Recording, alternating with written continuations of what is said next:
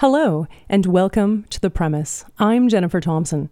Today, I'm excited to bring you an interview that I conducted with an author who is brought to us via Zoom from Warwick's Books in The Hague. Enjoy.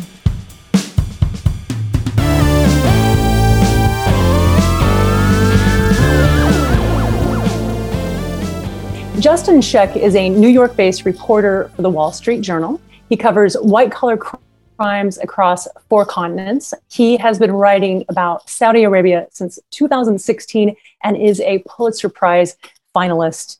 And this book is absolutely fantastic. Blood and Oil unfolds like a fast-paced suspense thriller with the grandiosity of a Shakespearean play. Just when you think there's no way Mohammed bin Salman can get away with any more overt malfeasance, he does. It's terrifying, actually. I found myself outwardly and verbally aghast throughout much of the reading. The greed, the scheming, the power plays, the amount of money that he has at his disposal is incomprehensible. This is an excellent read. I think it's an important book. And if you haven't read it, dear viewers, I highly recommend it, Blood and Oil. So now let's talk about, first of all, this beautiful cover. It's got spot gloss with the white as the blood dripping down. It's so well done. I love holding this book. It's so pretty. I mean, they really just spared no expense to make this a gorgeous book, which I'm proud to have on my shelf. At what point did you decide that your articles would need to become a full book? So that's a good question. So I'm the co-author of the book. Bradley Hope, my co-author, is also a reporter at the Wall Street Journal. And he and I were based in London together, and around 2016, I've been writing about oil and energy at the time. And Saudi Arabia was it was like a place that never changed. For years, it was this inward-looking, insular place run by, very old men, what many have called a gerontocracy, that pumped oil, sold it, and spent the money on whatever it wanted, and followed the U.S. in terms of foreign policy, and kind of didn't do anything differently. And all of a sudden, in 2016, this prince who sort of came out of nowhere. He was the son of the king. The king ascended in 2015. 2016, he comes out and announces that the Kingdom of Saudi Arabia is going to sell shares of its state-owned oil companies, the world's biggest company by revenue. They're going to sell them internationally. And for a lot of people, it's who cares? But we work at the Wall Street Journal. So the biggest ever stock offering is holy crap, this is news. So all of a sudden, Saudi Arabia became a place where, from a business perspective, we needed to really pay attention to it. And so Bradley and I are, financial investigative reporters. We're not foreign correspondents in the typical sense. So our editors were very enthusiastic for us to sort of dig into this question of what is the oil company? And that was our entry point. But from there, it wasn't too far to go from the oil company to the government to the royal family, which controls the government and controls and arguably owns the country and the company, to the guy who wields power there, which is Mohammed bin Salman. And so we wrote about him for a couple of years. And, after which, I moved back to New York, Bradley's still in London. And at at some point after the Jamal Khashoggi killing in 2018, we realized, there's a bigger, deeper, broader, fascinating, narrative to tell that is something you can't do in newspaper articles. And so it would sort of kind of transition that way on its own. I wanted to say, it's interesting to me that there's 2 writers, and the way in which you and your co-author, Bradley Hope, let the story unfold, I think is incredibly engaging. And I think it was very clever. You established right away that the character of MBS, Mohammed bin Salman, his moral depravity and his greed. And at one point, as a reader, if I hadn't known that these things about him already, I might have actually started to like him. You can see how people would be taken with him, right? He has all of these plans and promises for a better tomorrow, to make Saudi Arabia a better place, to loosen restrictions, more rights for women, and, to be able to work and drive. Was there a lot of conversation about your strategy to reveal the character of MBS and what order you did things? No, between Bradley? that's good to hear. I'm glad that was your reaction. This is something we talked about a lot, and we made a decision early on to kind of forget everything we thought we knew about Saudi Arabia and about Mohammed bin Salman and about the royal family, and try to build up our knowledge from the ground up. Because, this is a place with a kind of a rich and deep history that you can kind of read as a recreational reader and sort of take for granted. And the things you assume are true can get in the way of understanding what really happened. And so we tried to sort of start with a clean slate and understand who is this person and how did he become who he is. And something, I learn over and over again in life, but especially writing about Saudi Arabia, is oftentimes, I'll go into something thinking I know who the good guy is and who the bad guy is. But in most situations, there isn't. Sure. There's not a good guy or bad guy. It's just like a bunch of guys, and they have many opportunities in their lives to make the right decision or the wrong decision. And he's been both and continues to be both at different times. And so often the things that make someone the bad guy are an attempt to be the good guy gone wrong. So it's a nuanced thing. And the way we pursued it wasn't about writing the biography of a bad guy or a hero. It was about just trying to get into who this guy was and how he's become who he is. Yeah, it's really well done. Thanks. You kind of slide through this emotional roller coaster as you're getting to know this character who at one point you're like, oh, he's got really good intentions. And then the next minute you're like, he's so depraved. He's practically unhinged.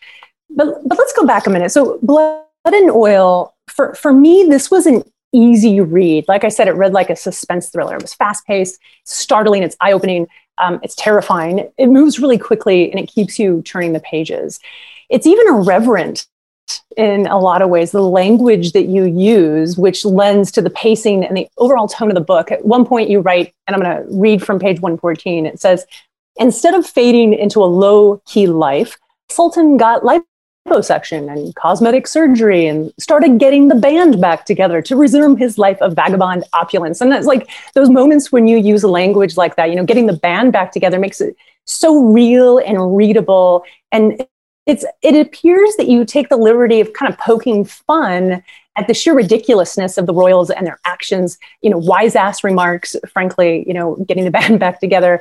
And the chapter titles are prime examples. There's a shakedown, Sealed with a Kiss, and Mr. Bonesaw are just three examples of chapter titles in this fantastic book. But here's my question. How does voice work when there are two authors writing a book together? Did you swap chapters? Does one person do the majority of the writing? Like, how do you maintain such a consistent tone and voice with two writers? That's a great question. And so, Bradley and I have both been working at the Wall Street Journal for many years, and something about the journal that is that can be frustrating, but also helpful is the institution sort of beats the style out of you as a writer. So when you come into the Wall Street Journal, we all think of ourselves as like, I'm not just a journalist, I'm a writer. I'm not a reporter, I'm a writer. And the journal sort of beats that out of you. And you learn to write in a way that is, it can be in your own voice, but it's sort of your own version of the Wall Street Journal voice. And it's something that we've been doing for so long. And it really helps with collaborations, because when you're working on a story with someone else, whether I take the lead writing or my reporting partner takes the lead writing, we know we're going to write it in a way that we know we can get past the several layers of editors who are, the arbiters of what is Wall Street Journal appropriate, what is not.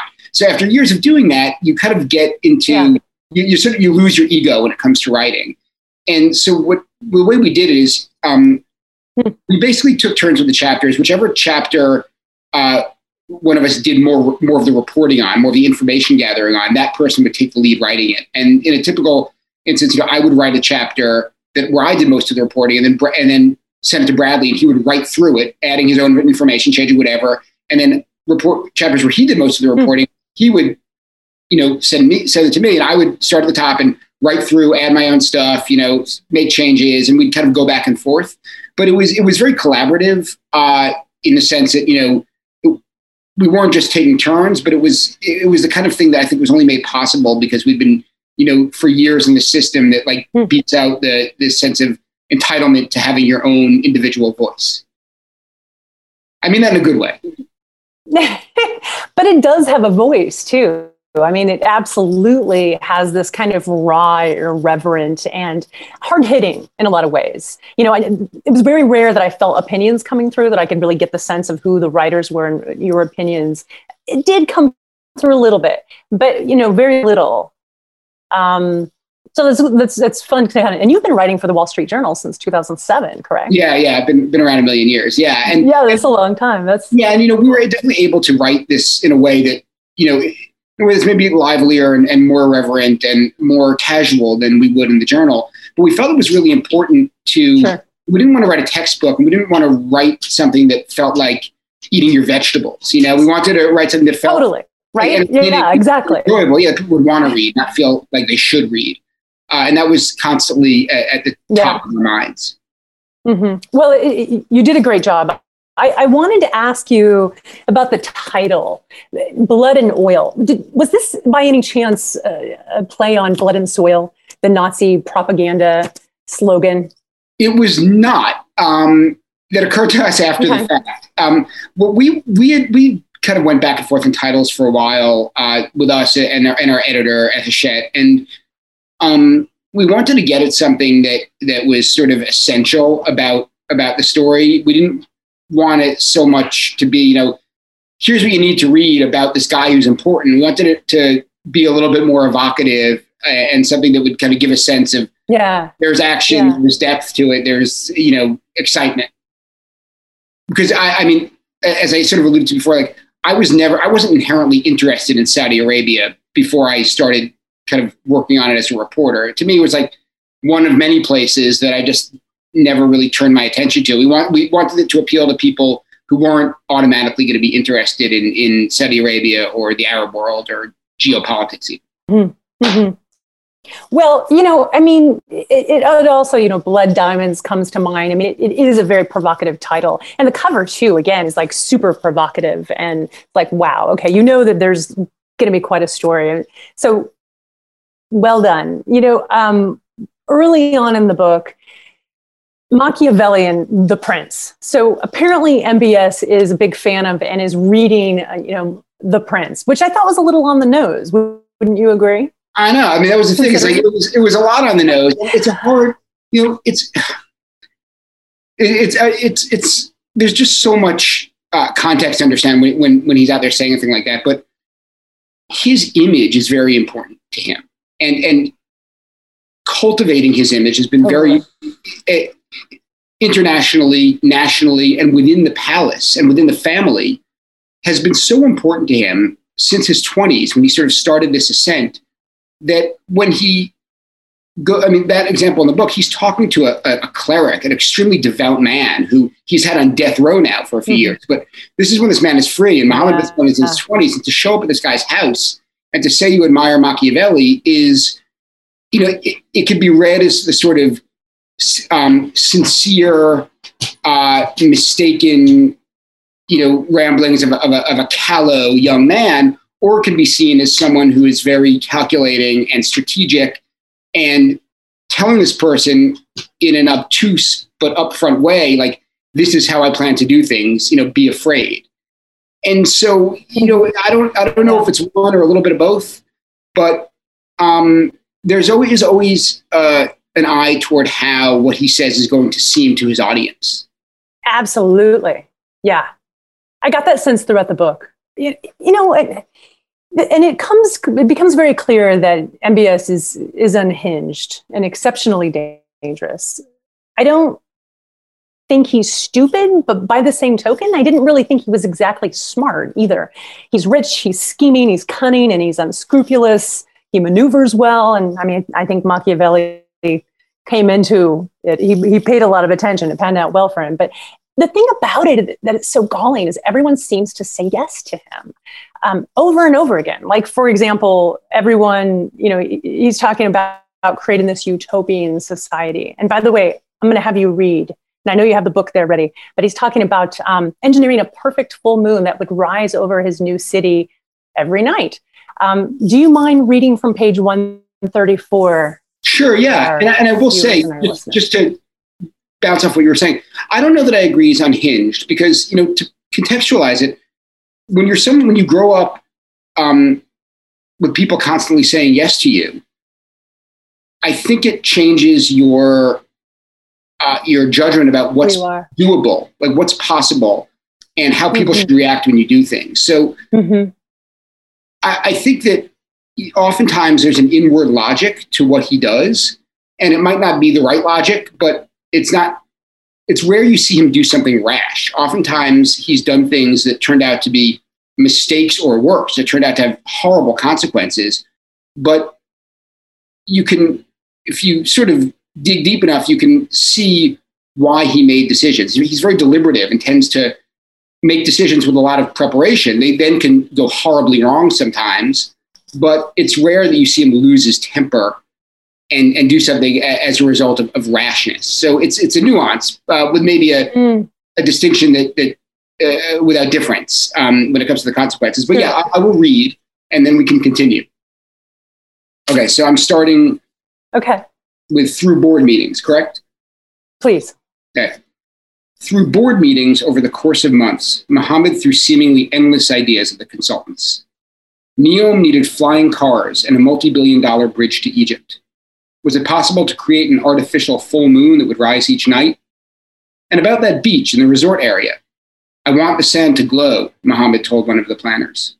Commercial space travel would be a good industry to bring to the city. Also farmers markets. NEOM had to pioneer and lead all sectors of the future, Mohammed told the Saudis and Westerners around his boardroom table. It would have the world's highest per capita GDP and an unrivaled work-life balance. Some of his requests were seemingly contradictory. The Saudi government was going to spend $500 billion on NEOM, but the project would not be built on subsidy, the board declared. NEOM will ensure equality and fairness for all, said Rumayyan, the sovereign wealth fund chief, at one meeting before discussing how NEOM would have full-time surveillance of everyone within its borders, so criminals could be caught instantaneously and, later, how only Saudis with certain qualifications would be allowed in. Latham & Watkins, a U.S. law firm that agreed to be NEOM's legal partner, identified problems in the existing Saudi legal system and suggested fixing them by implementing a new structure in which every judge was appointed by and reported to Mohammed. The firm declined to comment on its work when the Wall Street Journal reported on it. In more than 2,000 pages of planning documents, the consultants came up with an answer for everything. NEOM, BCG declared, could stop up to $100 billion in annual economic leakage. The prince's notion of livability, formerly a matter of personal preference, could now be quantified through a groundbreaking new system that McKinsey invented specifically for NEOM. It was based on empirical evidence and leveraging big data to measure citizen satisfaction, happiness, and engagement, the consultants wrote in explanation of how they had devised a way to objectively measure a city's pleasantness. NEOM, they promised in presentations to their Saudi clients, would be the most pleasant of them all. The consultants turned NEOM's apparent weaknesses into strengths. The region might not have any fresh water, but it had unlimited access to salt water and become a global water champion by developing desalination plants. And perhaps, BCG suggested, NASA would partner in developing the Prince's artificial moon, which would be the biggest in the world. After 4 workshops over a series of months, the board and its consultants arrived at a vision statement for the project. The land of the future, where the greatest minds and best talents are empowered to embody pioneering ideas and exceed boundaries in a world inspired by imagination. It was a masterclass by the consultants in telling an ambitious prince exactly what he wanted to hear. After visiting the cruise ship full of consultants off NEOM's coast, Masayoshi told Mohammed that he was a visionary and agreed to have SoftBank partner on one of NEOM's most ambitious projects. A new way of life from birth to death, reaching genetic mutations to increase human strength and IQ, as the consultants later described it. Speaking later, Masayoshi referred to Mohammed bin Salman as the Bedouin Steve Jobs. So do you want me to talk a little bit about what that says? Yes. So this is a great, this is a really important piece of the book, I think. It's a project called NEOM that Mohammed bin Salman announced. And it's a $500 billion like city-state he wants to build from scratch on Saudi Arabia's west coast, which is an area that's desert, very sparsely populated, very beautiful across the Red Sea from Egypt.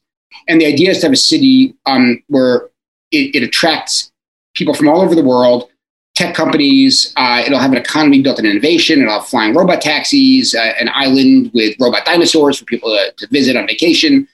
The people who live there now, who are largely, for Saudi Arabia, poor, semi-nomadic people, tribal people who've lived there for generations, will be moved out and only allowed in if they meet certain educational requirements. It sounds like this insane kind of pie in the sky idea, but it knits together a lot of strands that are really, I think, deeply important and serious in understanding what this guy is doing. So, and the pitfalls.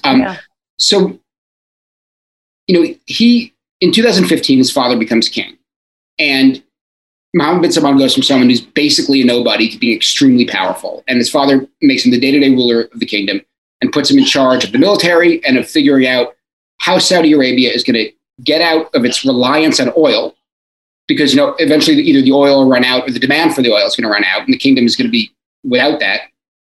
How do you get out of your reliance on oil and become a functional, normal, first world, prosperous economy, as we have in the US and in Europe? And that's a very hard question. And no country's ever done that before successfully. So what Mohammed bin Salman realizes, and to go back a little bit, Saudi Arabia, the modern kingdom, was founded about a century ago by Mohammed bin Salman's grandfather. He, in concert with a group of very conservative clerics who had fighters, they together conquered most of the Arabian Peninsula, the country we now know as Saudi Arabia.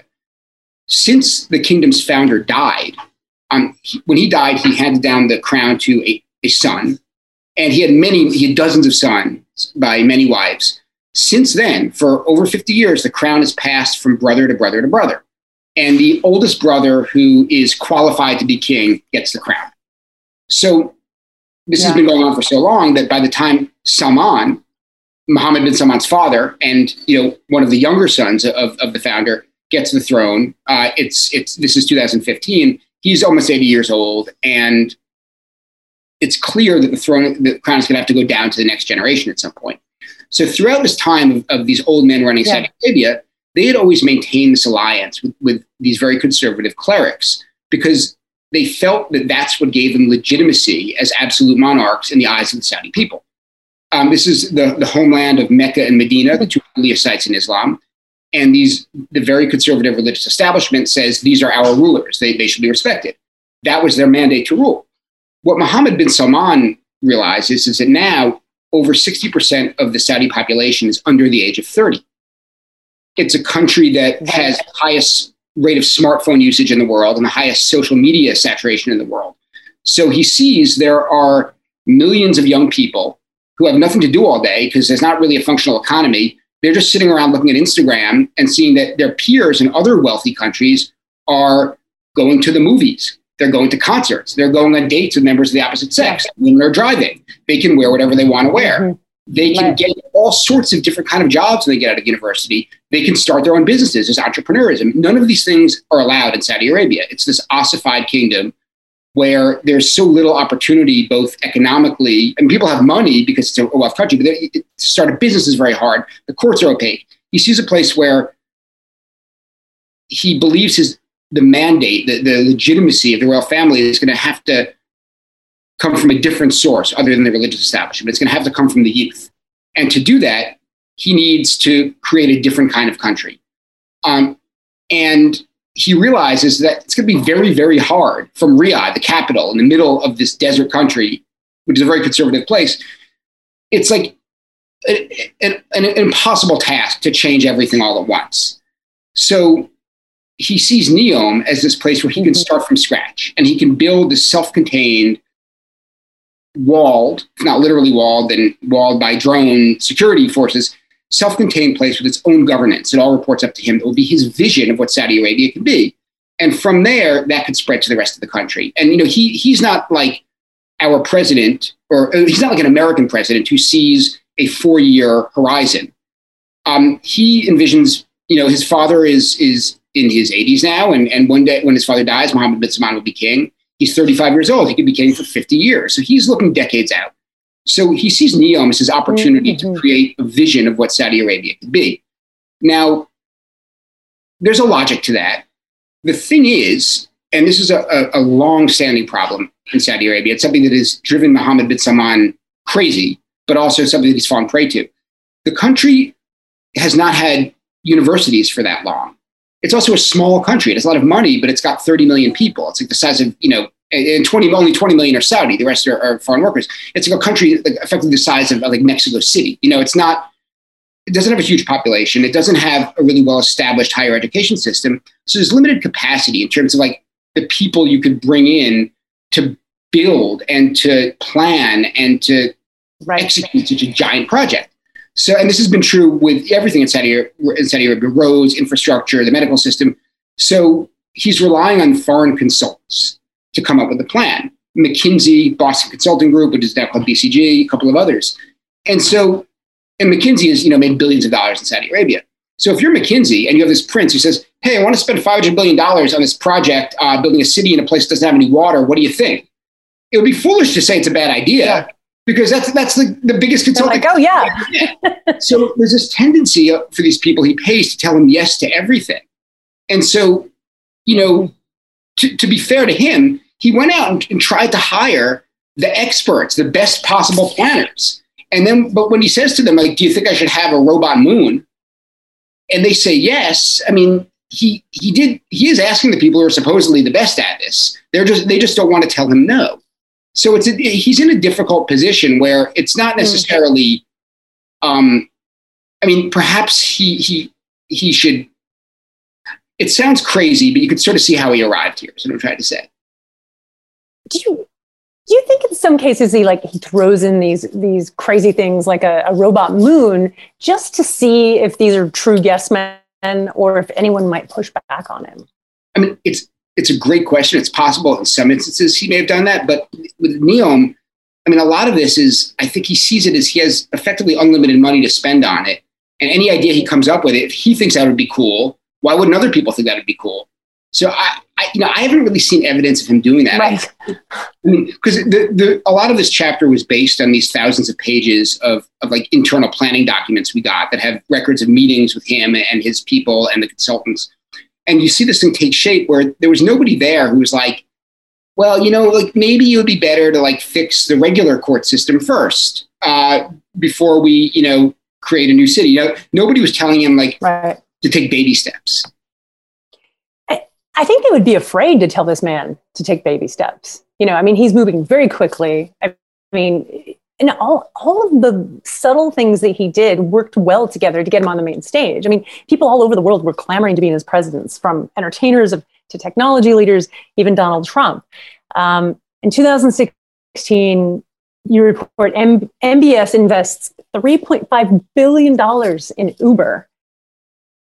He put together a $2 trillion investment fund, a strategy that I think absolutely put him on the main stage. And, everyone wanted a piece of him. At one point, I felt a little sorry for him, to be honest with you. But do you think he really expected foreign investors to start pouring money into his kingdom? Or do you think he just knew that this was a publicity stunt to get him on the main stage and to get people paying attention so that he was legitimate in the eyes of his own kingdom? It's such a good question. And yes and yes. I think, the key to his plan working is getting people from other countries to pour money into Saudi Arabia. There's no evidence that anyone has any interest in doing that now. But also, it's very important for him to be seen as doing kingly things, as one person in this world put it to me. That he's not, unlike the brothers, his father and his father's generation, it was sort of like one old man to the next to get the throne.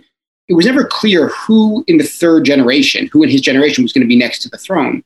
So he's had to show for a number of years that he can do things that make him worthy of being a king and show that internationally and domestically, most important to his family.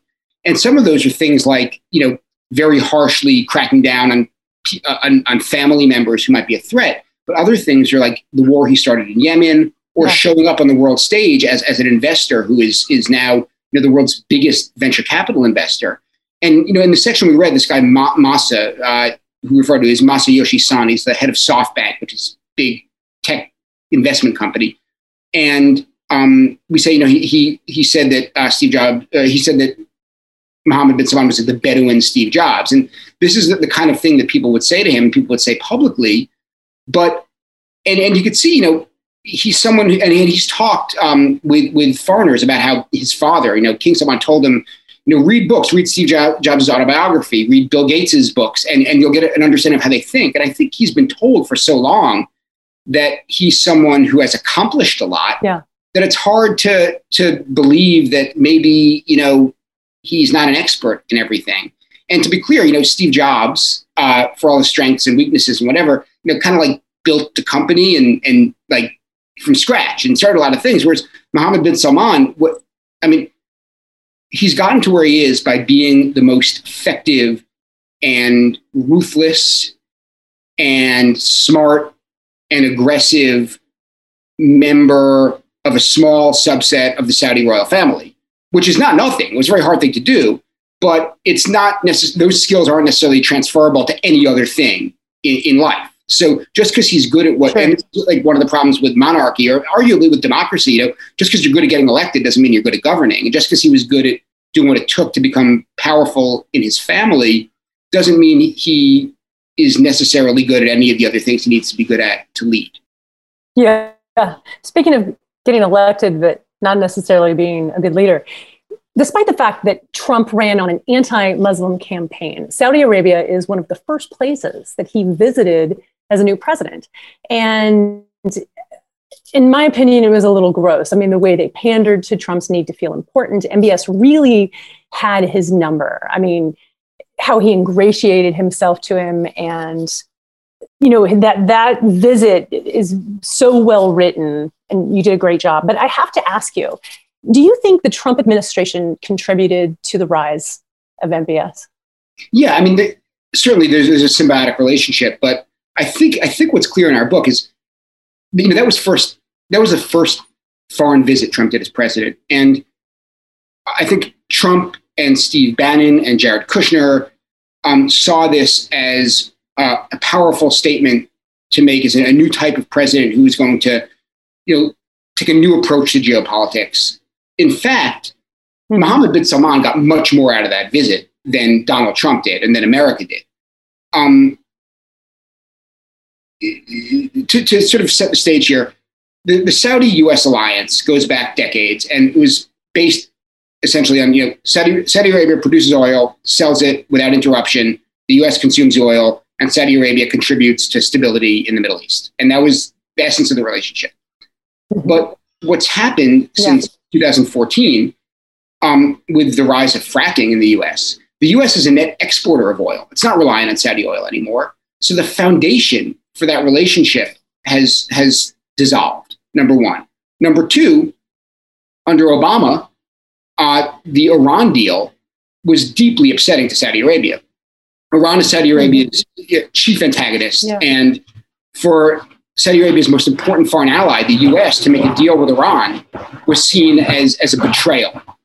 And that was something that Mohammed bin Salman really couldn't get past. It was a real problem for him. So what happens in 2017, Trump's elected, and he has the opportunity to revive the U.S. relationship and to be seen publicly as the one who revived it. And rather than it being this old relationship based on oil, where you had sort of these people deep in the U.S. state and intelligence departments and deep in the Saudi bureaucracy having a years-long relationship, it was going to be the new guys. It was going to be Mohammed bin Salman and Jared Kushner. And to be publicly seen in Saudi Arabia as the person who revived that, and to be seen within the royal family as the person who revived that, was hugely important for him getting a mandate to be seen as legitimate, as the legitimate next ruler. So what he does with the visit is, he has this, he's a good planner. He doesn't always make the right plans. The plans don't always work out, but he has a very loyal group of people working for him. And on the Saudi side, they were extremely organized in planning the visit. And on the Trump side, there was like mayhem. The Trump they didn't put people in charge of details of the visit, and they had a volunteer advance man was in charge of like figuring out like essential pieces of who was going to be doing what. And in the end, Trump showed up in Saudi Arabia, and Mohammed bin Salman, did a great job of flattering him and made him feel special, and came out of it looking like he was now in control of this very important relationship. So it was hugely important for Mohammed bin Salman. I don't think Trump really got much out of it. Trump could have ignored him and still had the Saudi alliance. Yeah, I got that. That's the same sense I got. Had that not happened, I wonder if he would have been able to, and he probably would have. He was so smart in the way he removed key people to get out of his way. He made sure they weren't able to have key meetings. Every single step was planned, and it's still working. I got to ask you, how long?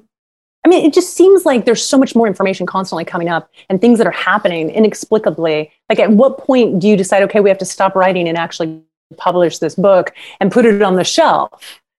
That's how much were you still writing? Like, the epilogue, for example, has COVID in 2020 in it.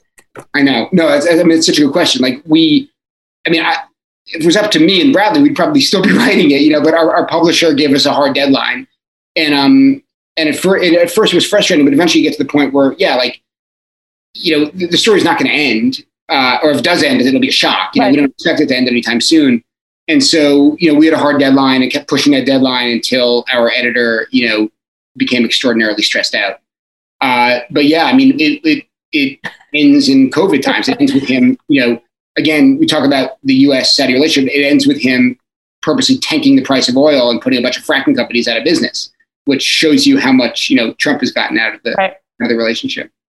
Right. Did you ever fear for your life in writing this story about someone who was a known killer?